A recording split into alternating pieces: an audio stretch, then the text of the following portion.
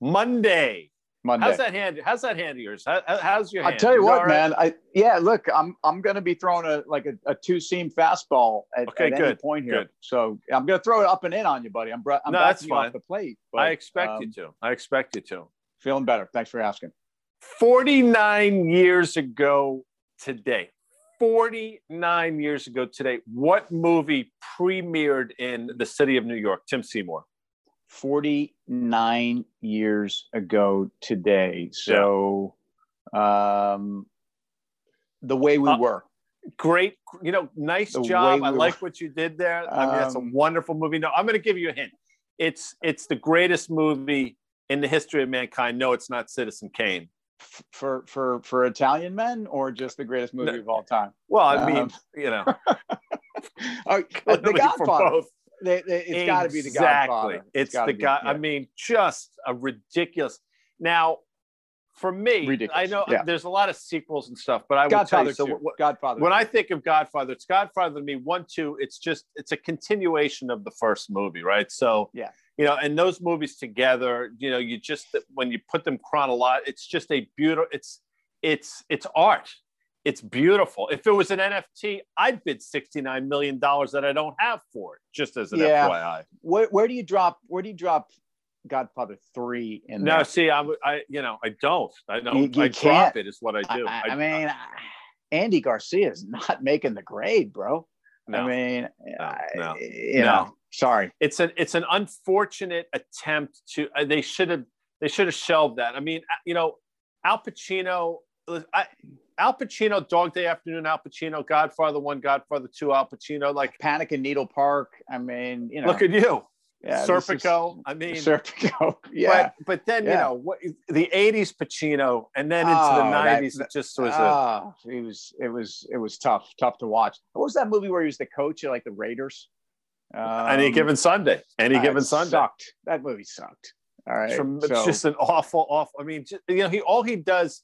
It seemed like the last 25 years, really, his roles just rely on him yelling a lot, and it's not good because. Meanwhile, Michael was the meanest, scariest, quiet guy, soft-spoken. I mean, outside of Brando, of course, but I mean, that was Pacino's magic, man. He was brilliant. Anyway, yeah. Well, the scene to me, the scene that really sets. I mean, there's so many. It's a perfect movie. They're both perfect movies. Well, perfect except the scene when Sonny's beating the shit out of Carlo, and he misses him with a punch, literally by 3 feet.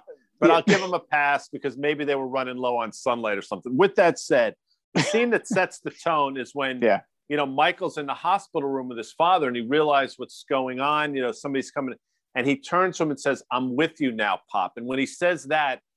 He wasn't just with him physically, he was all in. I'm saying? He is all in. And I love that. But, to go to the market, Tim, and I'm going to go right into your wheelhouse. I mentioned that 1 and 2 are the same movies. The scene in Godfather 2, when Hyman Roth turns to Michael and say, "Michael, we're bigger than U.S. Steel." And it's fitting today that U.S. Steel basically trades up to, now it's traded off since, but U.S. Steel traded the highest level we've seen, I want to say in 3.5, 4 years. Well, the incredible how you wove Hyman Roth and U.S. Steel and inflation trade. Thank you. No, seriously. I mean, Abe Vigoda had nothing on you in his role and what you're doing here today. Abe Vigoda, by the way. I mean, most people know him as Fish, but I mean, no, he's Sal Tessio. He's Sal Tessio. He is so Sal Tessio. And when you think about the chronicles of U.S. Steel, on some level, they are almost part of the script because disrespected on some level, an attempt to try to pull a fast one on U.S. Steel, which were the steel tariffs that the Trump administration threw on the rest of the world in an attempt to protect U.S. Steel, when in fact they weren't looking to protect them at all. They were looking to protect, a lot of other agenda in the administration. And I'm not going after the administration here because that's not what we do.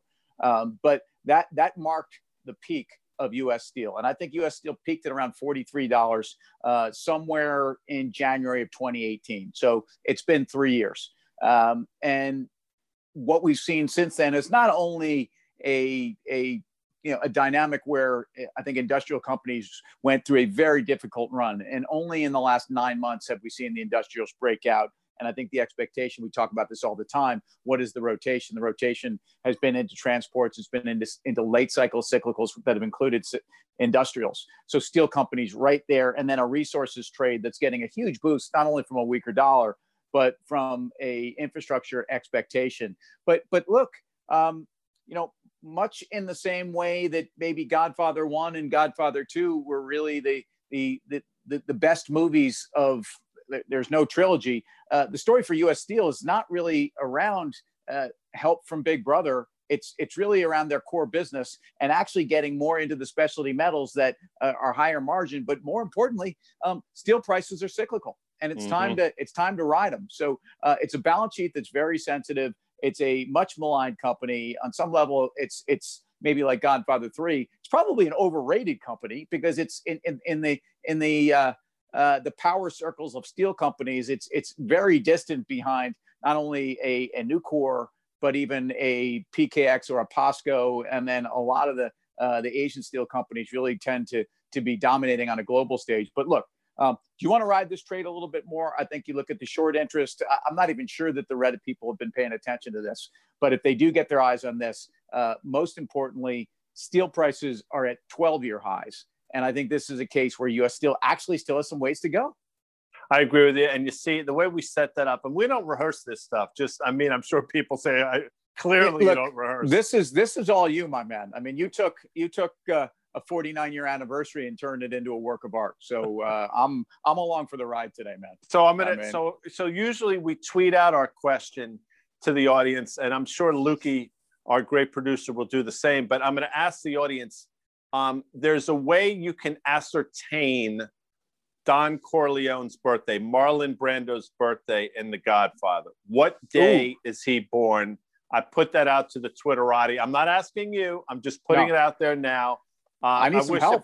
if we had T-shirts to give away, I'd give them away, but we don't. Maybe in the next iteration of the commercial break. Anyway, I'm looking for a lifeline. So let's get out of here. May the Godfather be with you, guy.